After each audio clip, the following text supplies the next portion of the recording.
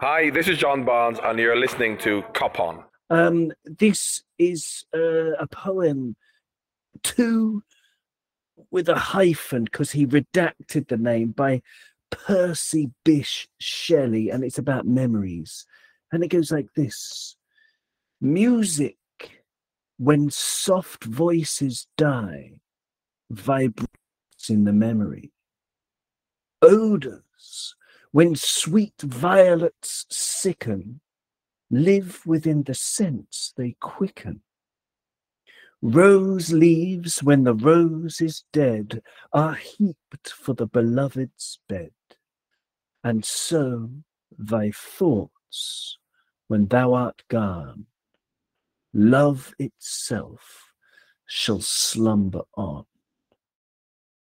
I'm delighted to have Douglas from the Dugout Football Channel with us, to have football writer, French football expert, and Liverpool football mad, Liam Wraith, as well. And I'm also delighted to have Nigel with us again. Nigel, welcome back. We had loads of fun, didn't we, Nigel, on the last show, talking about Jurgen Klopp, the retrospective, with Doug as well, and Jack, who can't make it because he's got loads of uni work. Good luck with the uni work, Jack. But we got to the beginning of the 1920 season. Of course, this was the season, as we all remember, that was suspended from the 5th of April to the 17th of June due to the COVID-19 pandemic. But we won't dwell on that, really. We're going to look at the players, the results, the matches, the brilliant, and of course, the many, many, many records that we broke along the way. But let's go back to the start of that season. Nigel, I'm going to start with you. We drew the Community Shield and then lost on penalties to Man City 5-4. I've blocked that out of my mind because I just don't remember. Have you blocked that? Do you remember that, losing the Community Shield? Our first game that season was Norwich. Exactly. There you go. Exactly. Just put it out of your mind. Great if you win it. But then if you lose it, then you can just say, oh, why are they making a big deal about it? It means nothing. Yes, that's true. Let's just talk about Norwich. We beat them 4-1, Nigel. You've got to remember that. We were 4-0 up at half time, which was pretty impressive. What do you remember about that game? I mean, I've got it somewhere in front of me. But Ali got injured. That's what I remember. Exactly. Yes. Alisson was injured in the 30th minute or something. It was I can't. Yeah, 39th minute. Yes. We signed Adrian 2 days before. He trained for 2 days and came on to make his debut. And, absolutely. Made a telling contribution. Well, despite what some people say. No, he was excellent for us. He had the thing to prove. But that game, Liverpool versus Norwich City, 4-1. So you could see Grant Hanley own goal after 7 minutes. Mohamed Salah after 19 minutes. Virgil van Dijk, 28 minutes, and Divock Origi. Now, of those players, Virgil van Dijk was the only one to have played all matches in the Premier League that season. He was the only one, because Alisson got injured and everyone else got injured along the way. But Virgil van Dijk that season, that was prime Virgil, Nigel. Absolutely. I mean, do you remember the feeling that you had? Because I just had this feeling of, I don't know. It's like I'm expecting my first child in May, which is big news for me. And when I think about, the people that I would give my newborn child to, right? I'd give them to my family. I'd give them to my friends. I'd give the baby to the people on this call because I trust you all implicitly. But I would definitely hand the baby to Virgil van Dijk. And, because I just trust him with all my heart, even though I've never met the man. Give me your thoughts on Virgil. Virgil this season, 1920. He was a mammoth, a monster. Absolutely. First of all, I thought you were going to say, I hope my baby is born the same size as Virgil van Dijk. Well, no, for dear Stephanie's sake, no, absolutely not. But maybe he grow into someone that, some kind of man. He was an absolute monster that season. He was incredible. I remember the header in that game, and it looked like, that was easy. He just went up like that to the crowd, 2 hands out by his shoulders, and it was just, that was a goal, no problem. Let's go again. I remember Origi's goal being really good, a really, really good header. And it was welcoming home the European champions on the opening day of the season. Yes, of course. As well. Yes. And it just looked great. And Mo scoring on the opening day of the season again, of course, after the own goal. But Ali been injured, put a bit of a dampener on the whole thing. Everyone was worried about how long he was going to be out for. That was the big take for me out of that game. Yeah, you're absolutely right. You are absolutely right. It was the big take, and it was a big shock. And Doug from the Dugout Football Channel, wonderful to have you back, Doug. I mean, it's so much fun talking about this, strolling down memory lane. But Doug, what's what do you remember about this kind of period? Because our next game was a Super Cup. I think I'm going to double check my window with all the results on. It was so we beat Norwich. Then we had Liverpool 4, Norwich City 1 on the 9th of August 2019, and on the 14th of August 2019, Liverpool 2-2 in the Super Cup against Chelsea. It was a Thursday, wasn't it? Pardon? It was a Thursday. Thursday. Maybe. I have no idea. Yeah, maybe. It was a weeknight anyway, definitely. Okay. All right. Okay. But Doug, do you remember it? The Super Cup? Yeah, I do. I do remember the Super Cup because I think a lot was said in that game that, Alisson was injured, Adrian had to come in, but we obviously, at the end of the game, we got the famous Klopp saying Adrian like Rocky quote. So yeah, look, it was a very, very good game. I think we played very well in that game. Mane scored one of the goals of the season that season. It was it just came to him on his right foot and he smashed it in as well. But I've got to say, I think it was an interesting game, that one, because yes, Adrian conceded a penalty, but he kind of redeemed himself with the penalty saves and the shootout. But yeah, it was a really, really tense game. But yeah, again, we managed to come through in the end. We did. I mean, I'd forgotten the order of the scoring. It was Olivier Giroud, who's of course has got the World Cup final to look forward to as we're recording this, before Sunday. So Olivier Giroud opened the scoring on 36 minutes, and then Sadio Mane got the equaliser in the second half on 48 minutes, and then it went all the way to time. Sadio gave us the lead 2-1 in the 95th minute, and then Jorginho from the penalty spot made it 2-1. And, you could see 21 shots for Liverpool and 20 shots for Chelsea. It was a very, very tight game. But, shading that on penalties, getting a trophy in so early, it really did, I do remember, wipe away any sort of inferiority complex that may have set in after of course we won the Champions League, but losing the league by a point to City and then losing the Charity Shield. It's sort of, Doug, it was like this feeling of like, we're really on the march. This is 2 games into a season and we're looking dynamite. Yeah, it was like a bit of relief, wasn't it? It was like a bit of relief to just get that first one under the bag. I know it's obviously not the most coveted of trophies to win, but it's a trophy nonetheless, and it's a nice one to get you ahead into the season. Yes, obviously we lost to Man City on penalties, but as Nigel said, the season started against Norwich, and then obviously continued on to that. I think we had Southampton the next game as well, and obviously Mane scored a wonderful goal that day as well. And I do remember Adrian made a mistake at the end. He passed it straight to Danny Ings, who scored to make it a bit nervy at 2-1. So, that season, I can like when Adrian sort of came in, yes, he played his part, but there were a couple of games that we were like winning 2-1, etc., etc. It was almost like 2-1 FC had been sort of created almost, you'd have to say. But no, the first sort of parts, Adrian did play his part in those games. He certainly did. Brilliantly well said. And Adrian played his part. Sadio Mane as well in those opening games. Liam, it's brilliant to have you with us, Liam. Thank you for taking the time. And, you know, I'm going to ask you about Sadio, because we talked a little bit in the last episode, but Sadio at this, I mean, he just had 3-4 years, you know, he's arguably still in it, where he's just been absolutely mind-blowingly good.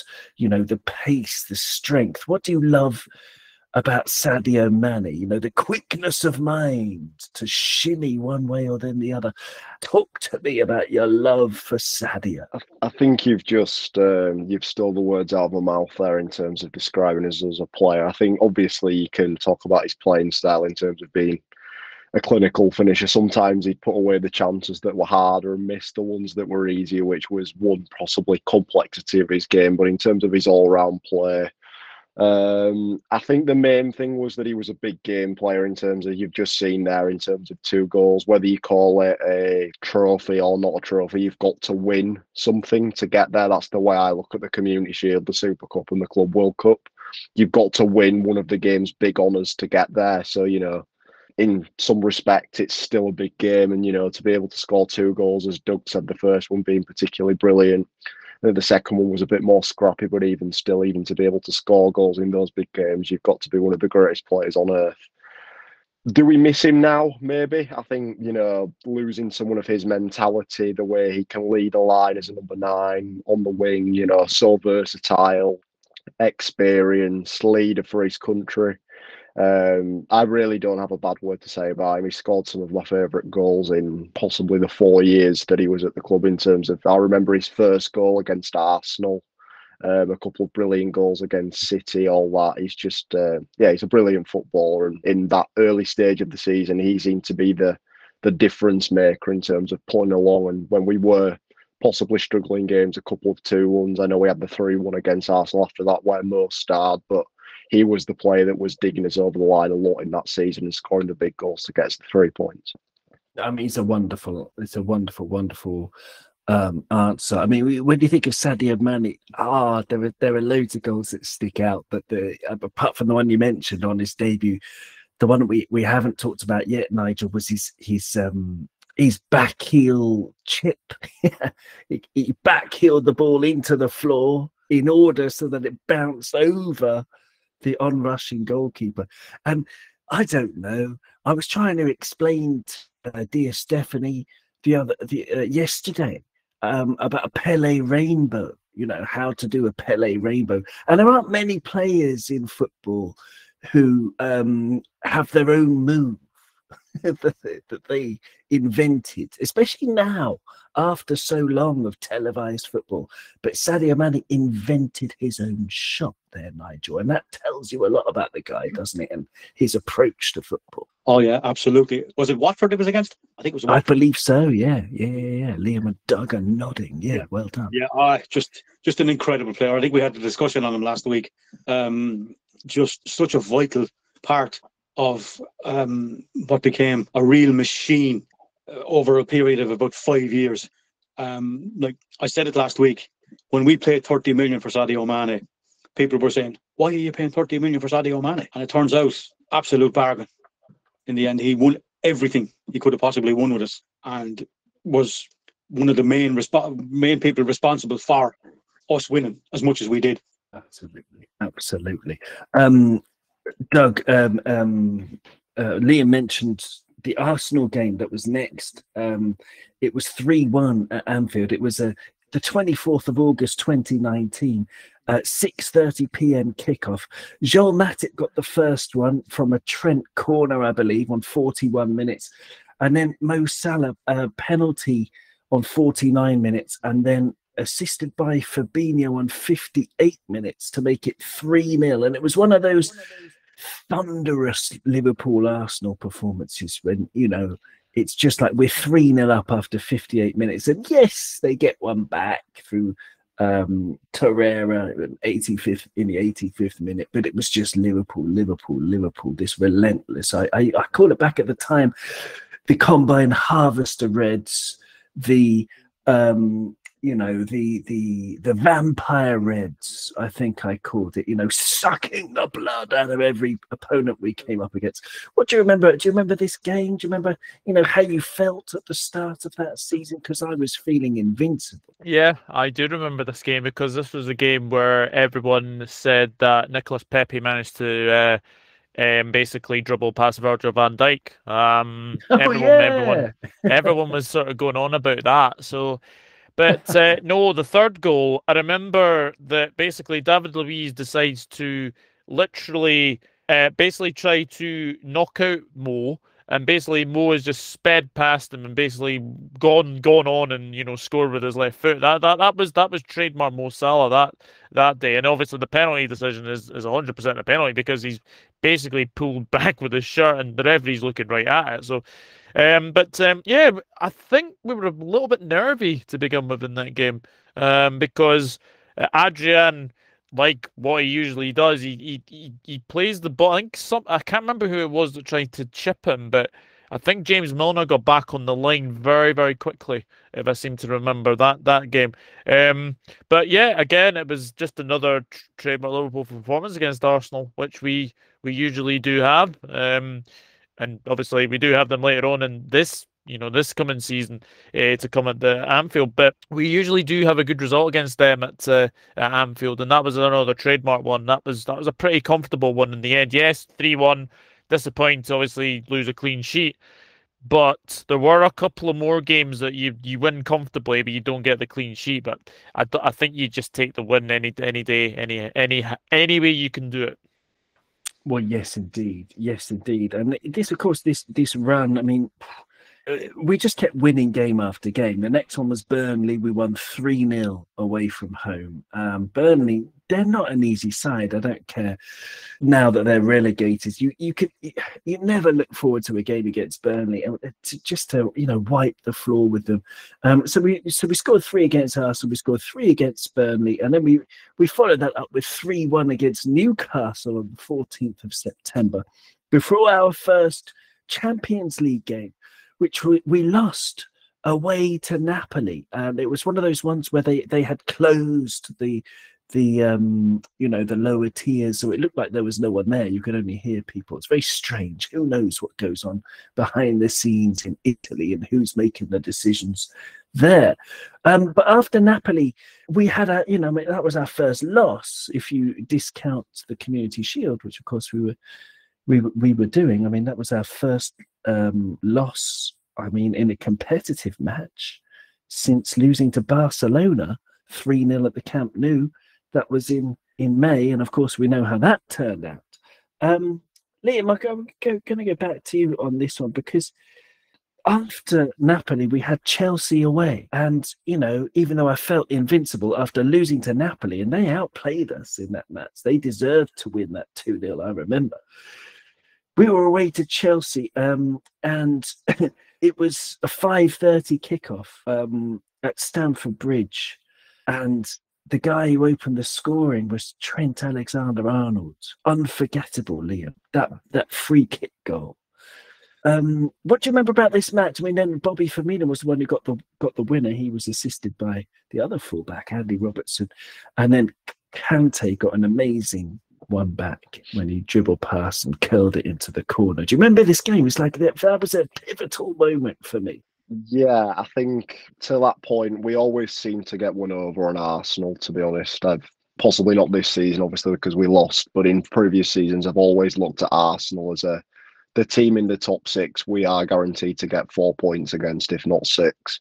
I think Chelsea was the first stiff test in terms of domestic competition that, if we're going to stamp our authority as champions elect, which we ended up doing in the end, especially going away to Stamford Bridge, where we've not necessarily had the greatest record over the last decade there. They've always tend to get a result against us when we go over there. So, yeah, just one of those games where not physically in control. I think you can never be in control of a match for 90 minutes straight. But when you see a piece of excellence with the ball just being rolled into Trent's path and he's able to just whip it into the top corner from a free kick, like that is it's just something special. I think it's one of those moments from that season for me as somebody who loves Trent Alexander-Arnold. He's probably my favourite Liverpool player, that stands out as, you know, that's the moment where we started to get the momentum towards winning the league title.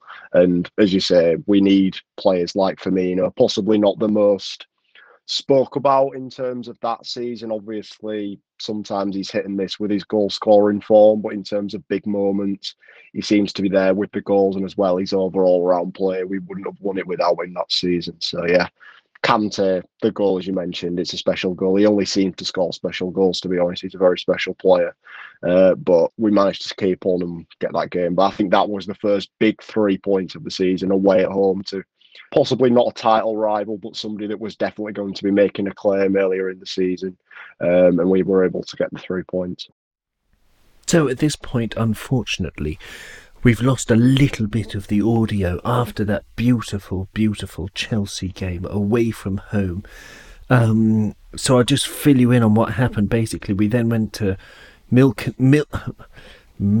Keynes? Probably Milton Keynes Dons.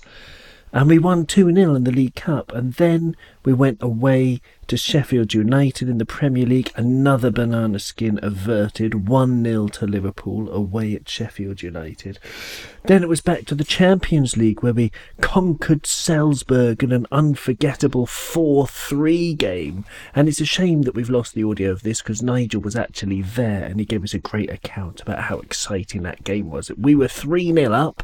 Salzburg made it 3-3 through Hwang and Taki and Erling Haaland turning into the greatest front three ever. But then Mo Salah got the winner to prove that no, Liverpool had the greatest front three ever. 4-3 to Liverpool. And then we followed that up with a very famous 2-1 win against Leicester City. It was absolutely fantastic. That was the 5th of October 2019. At that time, we had Virgil, Daisy Lovren at centre-back, Adrian in goal, Trent and Robbo at full-backs, and a midfield of Fabinho, Wijnaldum and Jimmy Milner. Sadio Mane, Mo Salah and Bobby Firmino up front. And Milner famously got the penalty winner. After James Maddison had equalised, Sadio Mane gave us the lead. But Jimmy Milner's 90+5 minute penalty, unforgettable, nerves of steel from the robot, the man, El Burrito Magnifico. And there we go. So we move forward, and then I started asking Doug about the next game because our record had been 100% in the league until we went to Manchester United, and I asked Doug for his thoughts on that 1-1 at Old Trafford.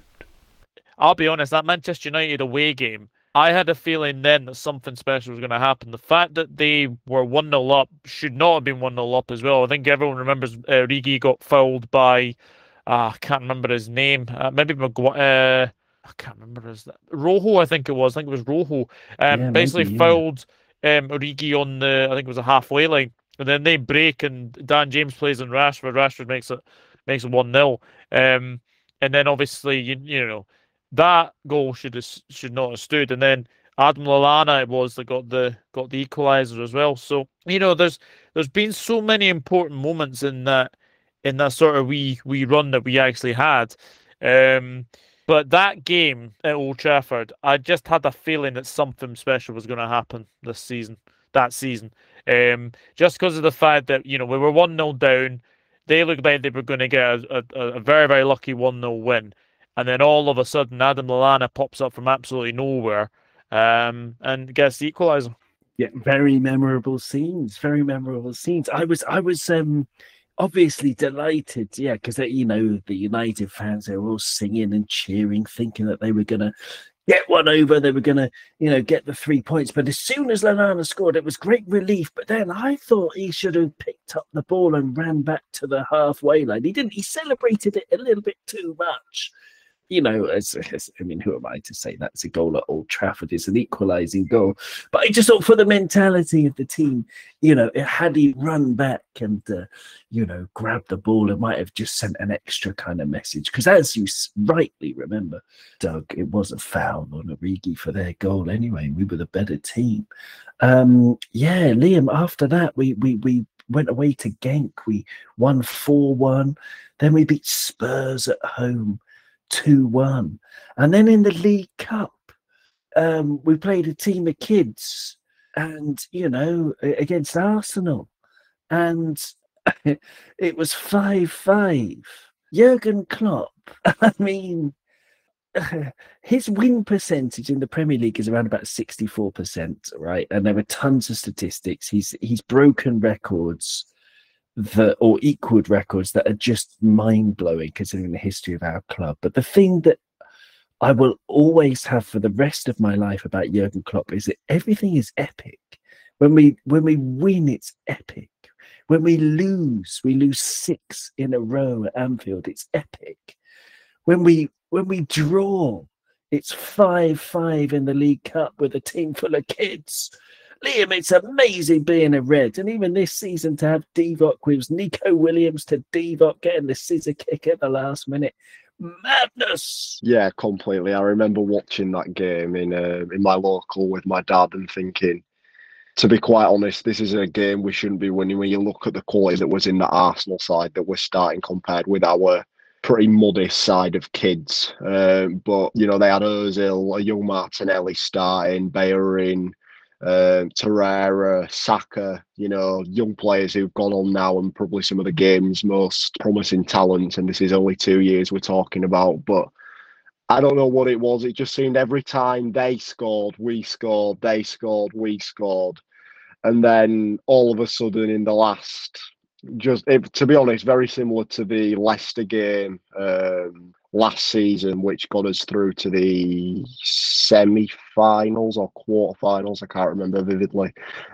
We just kept on scoring, and then that Divock Origi goal in the last minute was quite simply probably one of my favourite moments that season. One of the goals I cheered the most. There's nothing better than a Divock Origi last-minute equaliser or winner, and then to go win on penalties was the icing on top of the cake. So, just a mad game. But as you say, we've had so many of them under Jurgen. You know, the Borussia Dortmund game that got us through to the semi-finals of the Europa League. The game against Norwich where Lallana volleys it into the ground and it goes beyond Tim Krul and we win that game, a game which we made much harder than we needed to. 4-3s against Manchester City, even losing 4-3 against Bournemouth. Just complete madness, but that was another one of those nights. But luckily we won the end. And again, it didn't just show we had the mentality to win the league in the first team, also through the younger players, the players who weren't getting as many minutes as your guaranteed starters like Henderson, Firmino, Fabinho, Salah, the like, were able to get a result. And obviously we saw the penalty shootout brilliance of Kelleher for the first time as well. Yes, we did. He had nothing. He couldn't do anything about the 5 goals. And you think, well, how could Liverpool concede 5 against Arsenal? But if you look at that graphic on the screen, Adam Lallana was playing number 6. But there you go. That was that game. Yeah, the 5-5. And as you say, so many epic moments under Jurgen. Let's go back to my list of results here. Here it is. So we follow up the 5-5 against Arsenal with the 2nd of November 2019 against Aston Villa, 2-1 away win. Nigel, Trezeguet scored. Trezeguet, not David Trezeguet, but Bobby's armpit was offside first. Pardon? Bobby's armpit was offside first, remember. We went ahead in that game. Oh, yes, that was that game. Okay, yes. His armpit, one of the first armpit decisions. Yes, okay. Which looked wrong to me anyway. Still does. Yeah, I remember that. Absolutely great. But yeah, so we were 1-0 down away to Villa Park, a raucous Villa Park. 2nd of November, Villa in good form, fairly good form. 4 o'clock.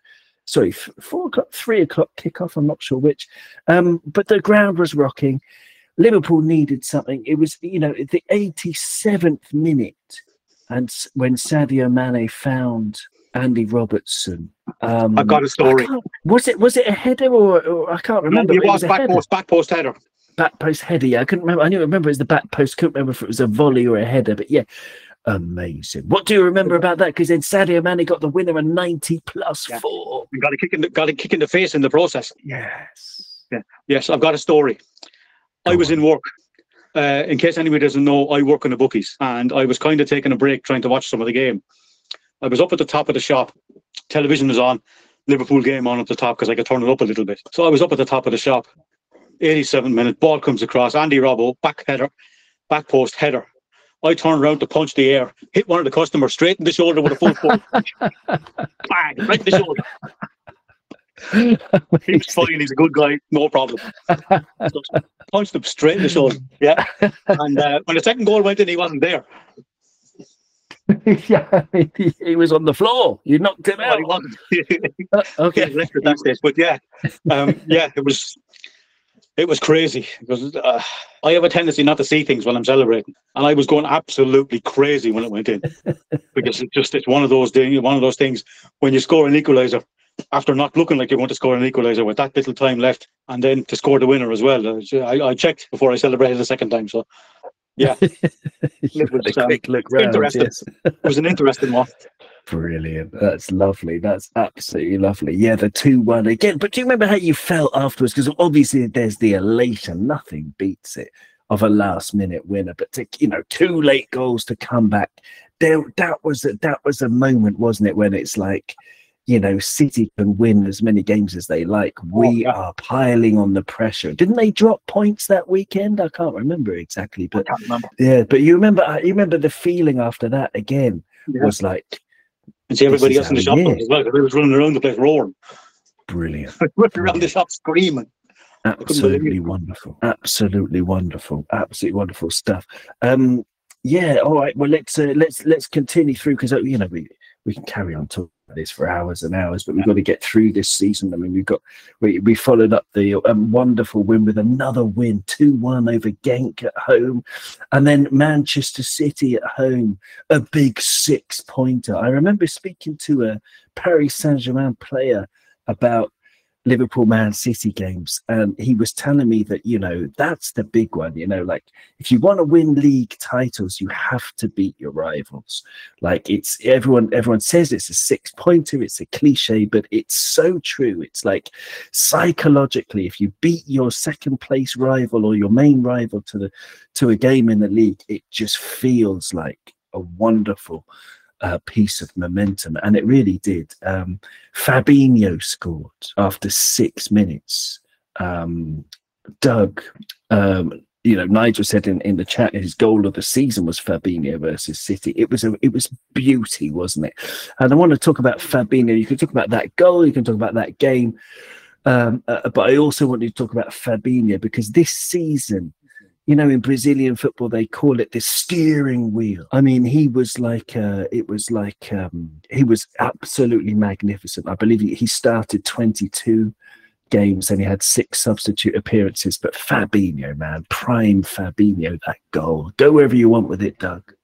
Yeah, I don't know what the Brazilian is for Hoover, but he was certainly the Hoover that season, just hoovering everything up. But yeah, that goal was fantastic. But obviously, we all remember the decision that could have potentially, say we're crying for a penalty. It goes off Bernardo Silva onto Trent's arm, and then we'll go down the other end and scored, and then you get the second goal. And I remember the second goal. It was like a Trent pass, basically Robbo onto it, left foot, and Salah header right past Ederson. Oh, that classic move. That was one of the best moves. That was just so typical of us that season, is that we scored some very memorable goals. And then I remember the third one, I think it was Henderson that crossed to the back stick and Mane just headed it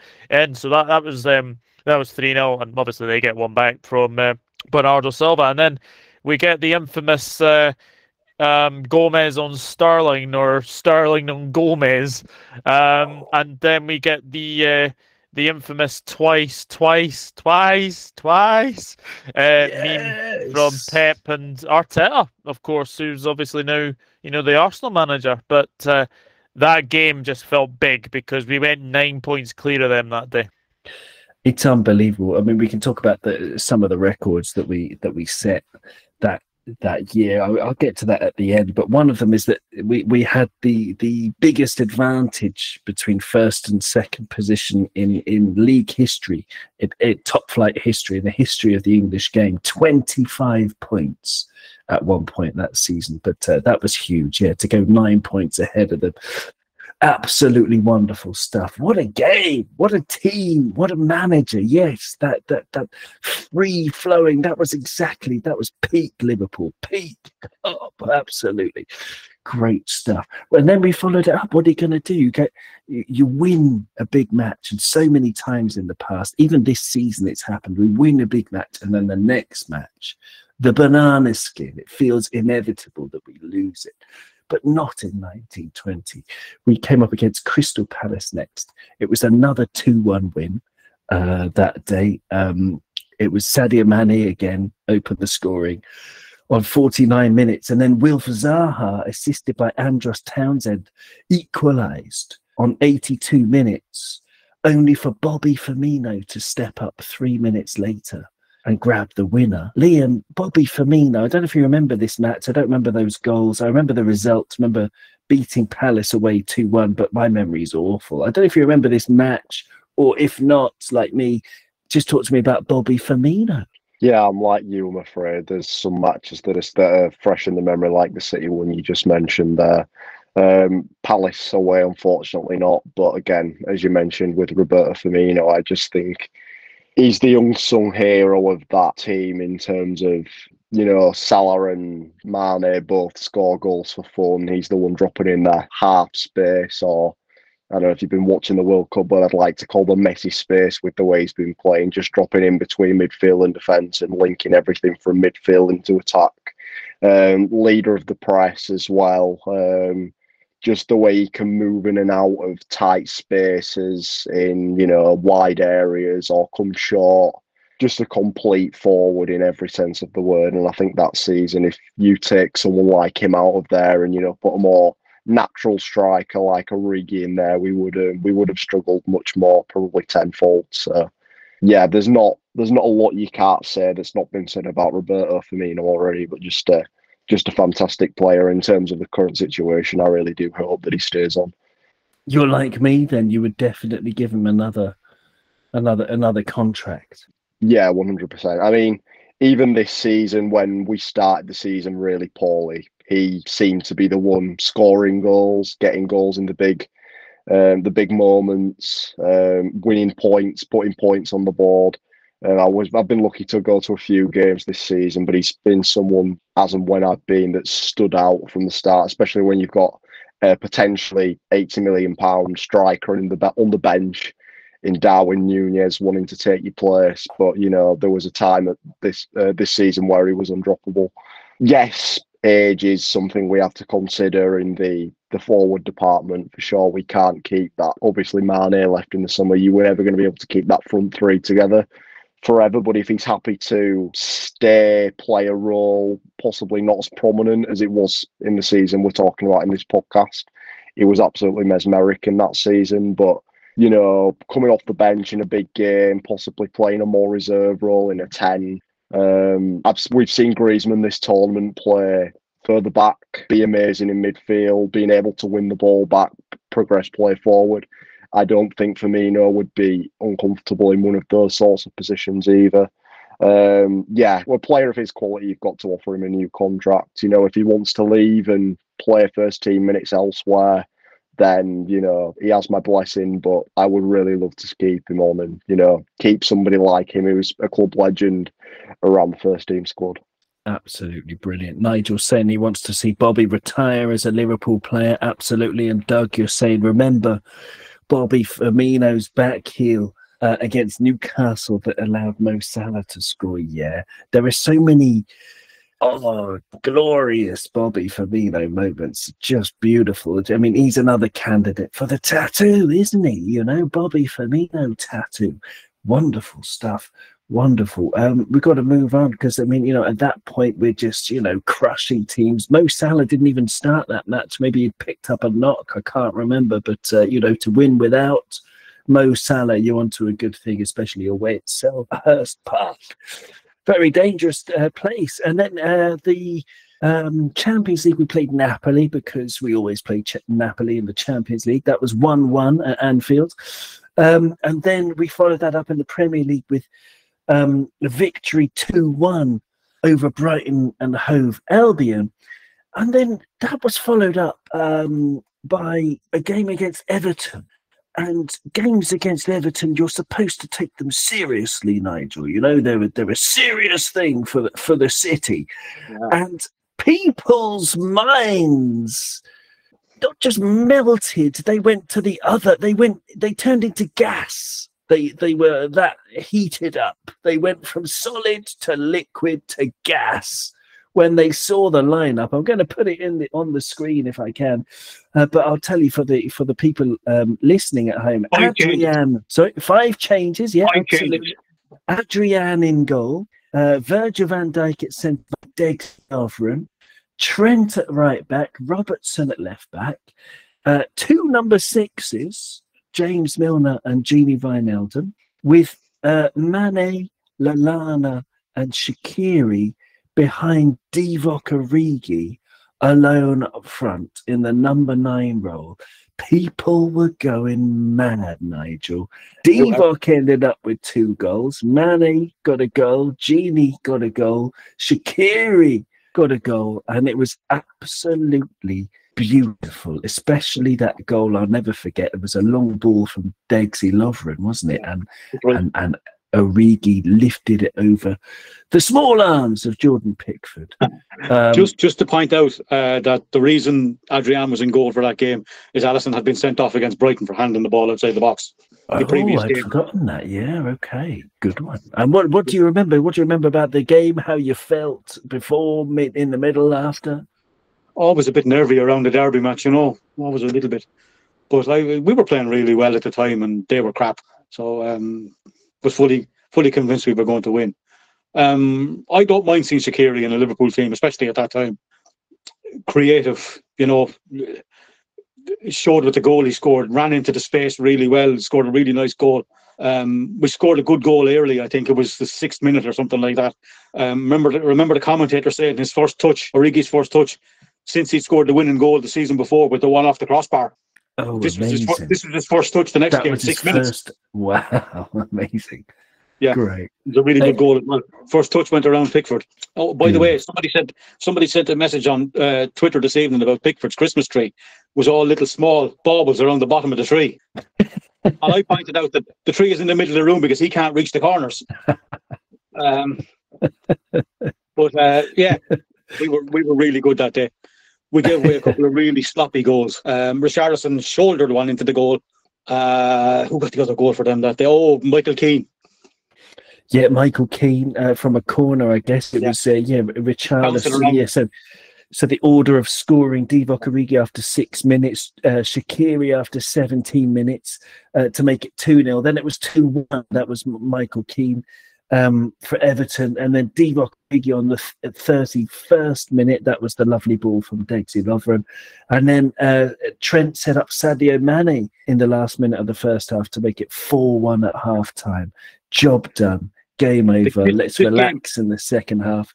Richarlison. He made it 4-2 just before half-time. Sorry. And then, the second half was all relaxed. And Gini just decided to stick one in the last minute just to rub salt into the very salty wounds, the already embittered blood of this game for me, our blue brethren. Mm-hmm. Yeah. This game for me was like Raiders of the Lost Ark. Do you remember at the end of Raiders of the Lost Ark when your man ripped the guy's heart out? I don't remember, but yes, okay, that's what we were doing to Everton's heart. Sadio Mane ripped Everton's heart out that day. He was almost untouchable with how good he was that day. If he hadn't scored that day, it would have been an absolute travesty. He was man of the match by an absolute mile. was absolutely outstanding. Sadio Mane that day, absolutely untouchable he was. So, wonderful stuff. So he ended up with a goal and 2 assists. And I'm going to watch the highlights after this conversation. I'm going to go back and watch the highlights of that match just because it was iconic. It was brilliant. And talk about Jurgen Klopp, because we are going to talk about Jurgen and his effects on the team. And Doug, at that stage, even before that match, before kickoff, I saw the meltdown. On Twitter, I follow around about 6,000 Liverpool fans on Twitter, and loads of people were going mad, but I had 100% faith in Jurgen. It didn't cross my mind for a moment that to question the gaffer, because No. it's just wonderful, and that at this time. This was just peak Jurgen. He could pick anyone. Yeah, absolutely. I mean, he has had a bit of a surprise or two in the derby. Like, I remember when he started Dominic Solanke, and that came as a shock to everybody. I remember when he started, but that game, like, we just absolutely battered Everton from start to finish. And I think this was the game that Marco Silva got his marching orders from Everton the next day, I think it was. But yeah, I've never seen Sadio Mane play as good as he did that night. Shaqiri was fantastic. I mean, the ball from Degsy to Origi to lift it over Jordan Pickford was absolutely magnificent. And, Van Aldum's goal was fantastic as well. And obviously, the conceding the 2 goals that we did. But no, we had that game in particular. And obviously there is a game that is coming up in this sequence that obviously will I talk about it now or not? But that game against Everton was probably the game that you think, something's happening. Something is happening. I thought at Manchester United away, but that Everton game, I thought, we've just smashed our rivals 5-2. We've smashed the Bitters 5-2. We've got their manager sacked. Just everything was going right that season. Everything was going right. And then it sort of continued on after that. It was just amazing, and to be top at Christmas as well. It was just fantastic to watch. We were just one of those sides who just scored for fun. May have conceded a couple here or there or two, but we were very, very good to watch that season. And there are a few games in this season especially that I'm like, that was the moment. That was the moment that we knew that we were going to win it. Excellent stuff. Yeah, I mean, we did follow it up. Alisson came back in goal for the next match. It was against Bournemouth. We won 3-0 away from home. And we just stopped conceding in the Premier League then. We had a few matches where we just, we beat the next Premier League match was 2-0 against Watford. But then we had the Club World Cup. And, because we had one game on the 17th of December and in the League Cup, and one game on the 18th of December in the Club World Cup, something had to give. So we played, a team of people who'd never seen each other before. There was, what was the guy? What was his name? Joe Hardy played 8 minutes or something of that match, and he hasn't been seen since. I hope he's well. Wish him all the best with his career. But we lost 5-0 to Aston Villa in the League Cup. But then we beat Monterrey the next day 2-1, and of course in the final of the Club World Cup we beat Flamengo again. Bobby Firmino. But yeah, at that point it was just the Super Cup, the Club World Cup. I didn't think I'd get into it. It seemed like a distraction in the build up to it, but by the end of it, by the time we were lifting that trophy, seeing the Hendo shuffle again, I was bang into it, Liam. I loved it. I loved the Club World Cup. Do you remember?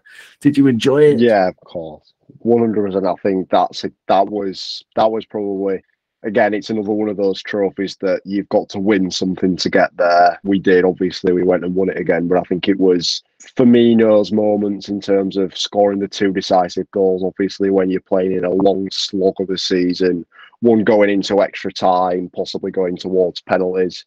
And he's the man to come up with the moment again, and also against Monterrey as well to score the winner. it just felt as though we looked tired in both those games. I think it was, I could be wrong, but Rogelio Funes Mori, obviously, I think his brother played for Everton, who scored the first goal against Monterrey, and I thought, oh man, no, good one, good here memory. we go. Yeah, This you're is right. going to be this is going to be an awful trip out all that way to, I think it was in Qatar, wasn't it? So yeah, it's one of those things where if we hadn't have won it, we'd have probably just brushed it off. But I think by all the time we'd gone through that awful refereeing performance in the first game, it was quite a scrappy game. I remember Naby scored quite early on and they scored straight afterwards. It wasn't the easiest game. We didn't play well. And then again against Flamengo, I'd say they were probably the better team. But again, for some reason in these big games, we just found a way to get over the line. And again, I think we had Firmino to thank for that. But I think we were all at the point now, we want to win this trophy. And in terms of the way that season went, that was probably one of the most memorable moments. It's not a big thing in Europe so much. I know Real Madrid have won it a few times. I do remember Chelsea losing to Corinthians when they won it in 2012. Bayern have also come up as a hiccup in that competition before as well. But in South America, it means the world. It's, you know, it's seen as the pinnacle of their game. Obviously, they can win the Copa Libertadores or the Sudamericana, but they can't test themselves against European opposition regularly. So to go head to head with the best team in Europe for them is probably the biggest game that they'll play across the season. So it has got lots of meaning, even if it's not on this side of the world. But I'm sure for the many fans we've got in South America as well, it was a massive moment for them as well. Yeah, brilliant. Brilliant answer. Yeah, totally wonderful. Great memories, great memories. And it's a bit of a shame that we don't play South American opposition. I'd like to see it a bit more, to be honest. I mean, you know, maybe that's greedy as a fan. I'd like them to play less games somewhere. Like, you know, if we were to, you know, kick in the League Cup, we'd kick that out the window and replace it with a sort of intercontinental you know, championship with South America. That would be cool as heck. But anyway, I'm digressing, I'm daydreaming.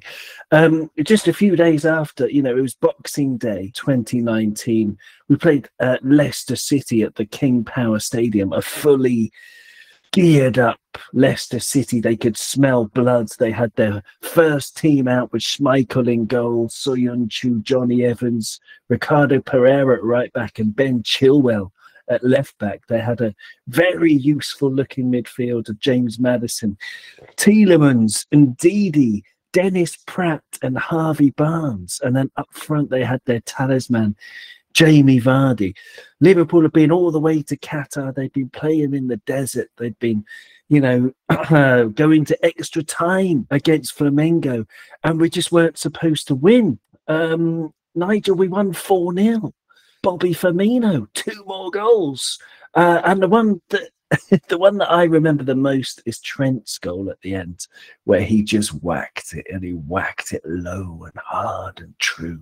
And Trent that season, he got 4 goals. The free kick at Chelsea that we've already spoken about.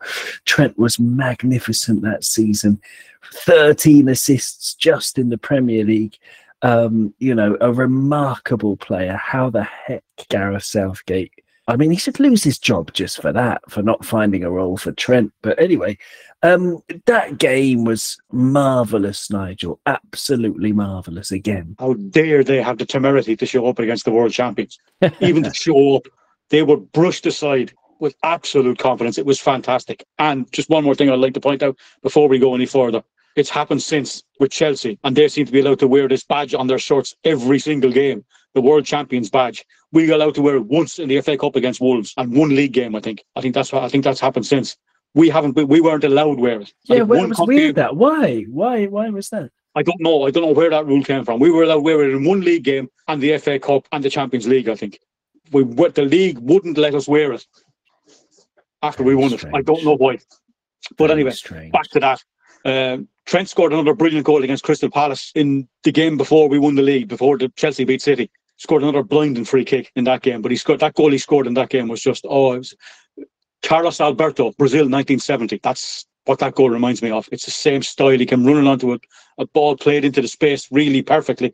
and just put the laces through it, bottom corner. The third goal in that game, Bobby, ball in from the right-hand side. Bobby controls it and just side foots it into the top corner, and the goalkeeper's looking at it, and he runs over and jumps on Jurgen with a big smile on his face. That was one of the goals of the season for me, because I just love, Bobby keeps everything so simple at times. It can look really difficult, but it's so simple. Just his touch and his ability, his vision. He scored a header in the first day. The second goal that day was a penalty. Mo had just gone off, and Millie took the penalty and blasted it down the middle. I think he was only in the field 3 minutes. Mo got a knock or something, I think, and it was after about half an hour, I think. Millie came on and scored, and we could have got 10 that day if we had really wanted. They weren't on the same planet as us that day.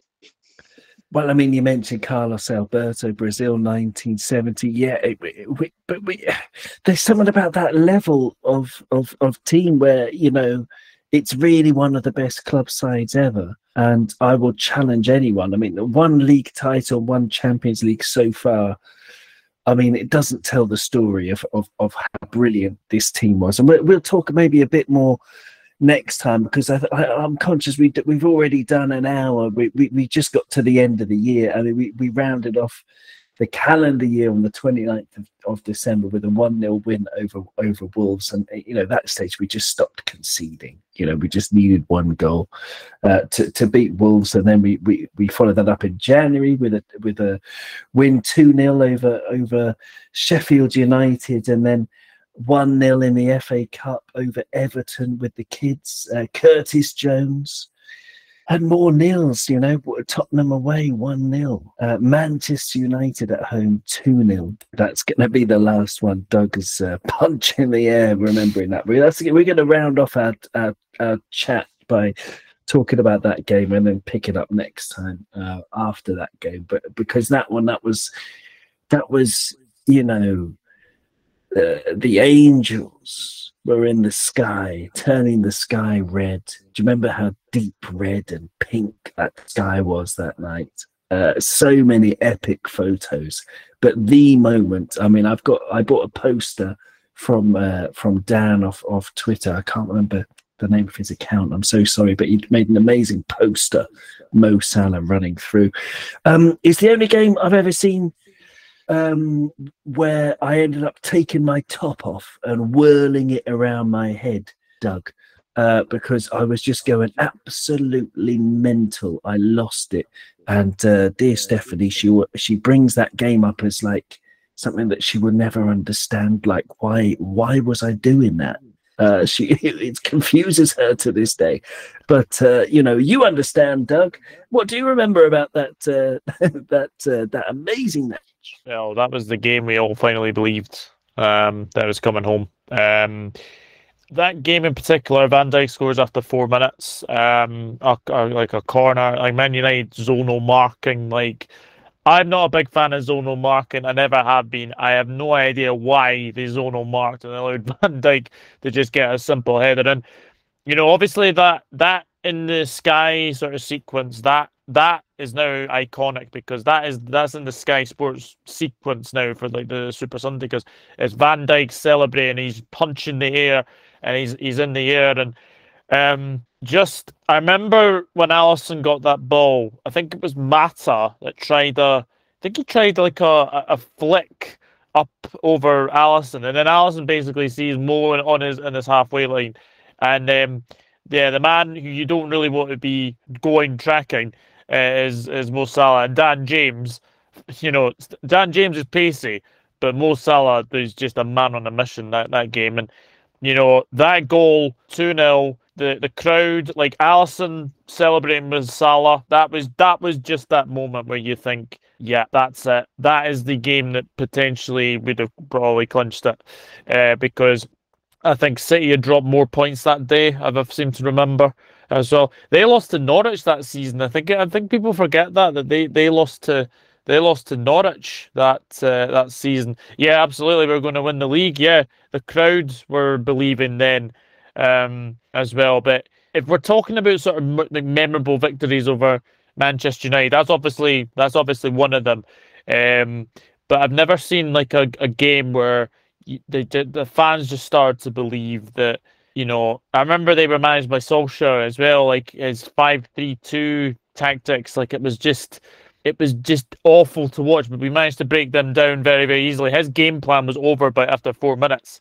It was over after 4 minutes, and then they managed to keep us waiting and waiting and waiting. But I remember that game in particular because Mane scored an offside goal. Wijnaldum scored an offside goal. So again, that could have been 3-0 at half time.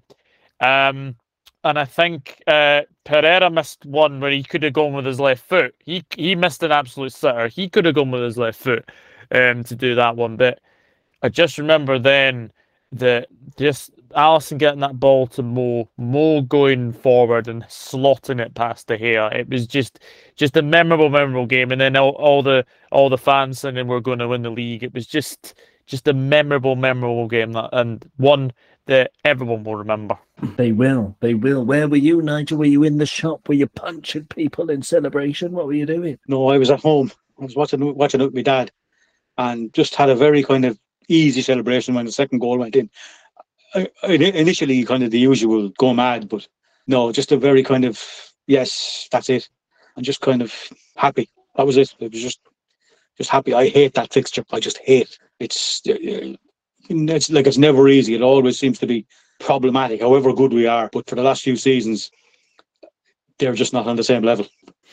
Absolutely. I mean, it was funny. Like if you actually look at their lineup from that day, it's a very weak Manchester United team. They had Brandon Williams in the team and Dan James up front with Martial, and they had a few other players that were just, we should have wiped the floor with them really on paper, but just the relentlessness. It's never easy, as you're absolutely right. It's never easy against United until last season, of course, 4-0 or 5-0. But anyway, we'll get on to all of that stuff.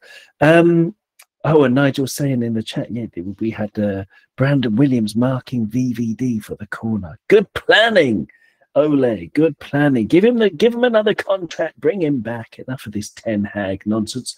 Liam, you can round off this episode, this retrospective, with your thoughts, your memories of that Man United game, because that is, as Doug was saying, when everybody started believing, the crowd were overtly singing for the first time, we're going to win the league. But for me, it was like, it was confirmation. It was very, very special. But, it didn't change my belief. I was already a believer long before that we were going to win the league. But I don't know, how did you feel after that game, during that game? Yeah, I think the sense of the chanting around the ground, now you're going to believe us, we're going to win the league. As a Liverpool fan, as you'll all be aware of, the same mutual feeling is it's very difficult to believe something has happened until it has actually happened. And when you beat Manchester United in that circumstances, I think people forget that the goalkeeper assisted that goal as well. That's not something that happens regularly. I mean, Alisson likes a goal contribution. We all know that, but it's rare that a goalkeeper hits a ball 80 yards, a striker brings it down and goes and scores. I just think the fashion in the way the goal was, you could see from Salah's celebration an excuse to show off his abs to the Kop.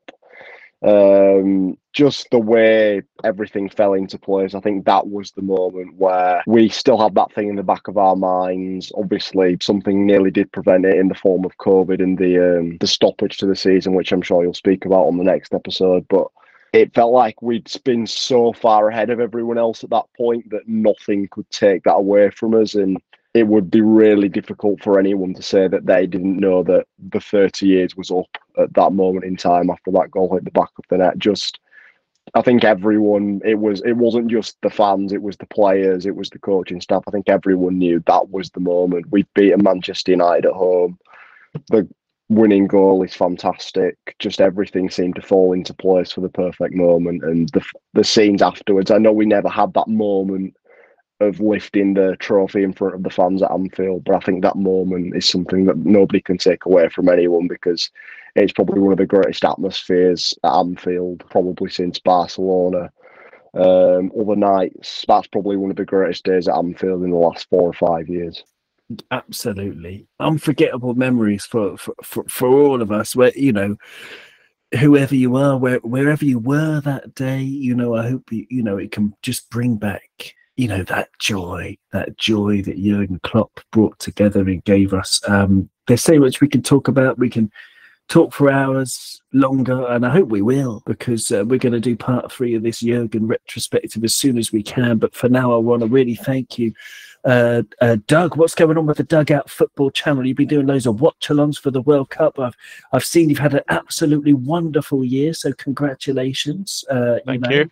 And what's going on with the Dugout these days? Yeah, I mean, I've just kind of I've done the World Cup now, so I got my my World Cup stuff is now sort of over. It's just focusing on sort of, you know, domestic football now. I've got a Liverpool Man City preview coming out on Monday.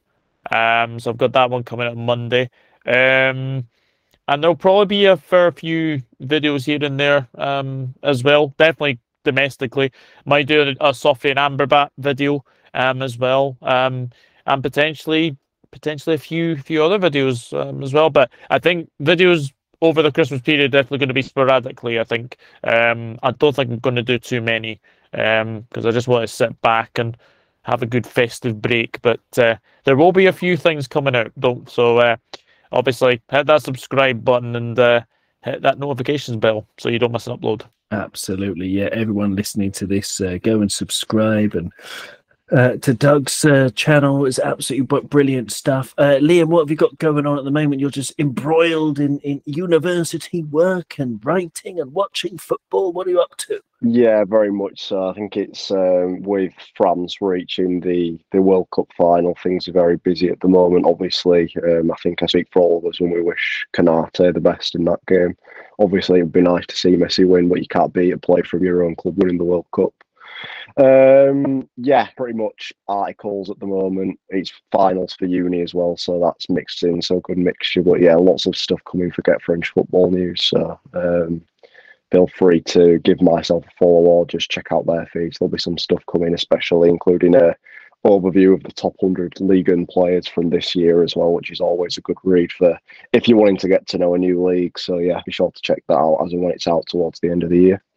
Yeah, brilliant stuff. I mean, you know, enough of this Farmers League nonsense. I mean, for example, Chouameni's only just moved from Liga, young guy, 21 or however old he is, and, you know, tearing the World Cup up. He's been absolutely superb, of course, Mbappe and Messi playing in France as well. And, you know, we've just got Ibu from only the best young defender in the world. So that'll be, yeah, we'll look forward to that. I mean, I'll be supporting France as well because it's been such a good place for me over the years I've lived here. But thank you very much. And thank you very much, Nigel. Nigel, have we missed anything? Is there anything that you would like to say? No, not really. No, I'd just like to say I think Griezmann is my player of the World Cup. I thought he's been fabulous. Oh, yeah, definitely. Everything's gone through him and he's just controlled the whole French game. So, yeah, that's just it, really. And I hope Ibu starts and I hope they win.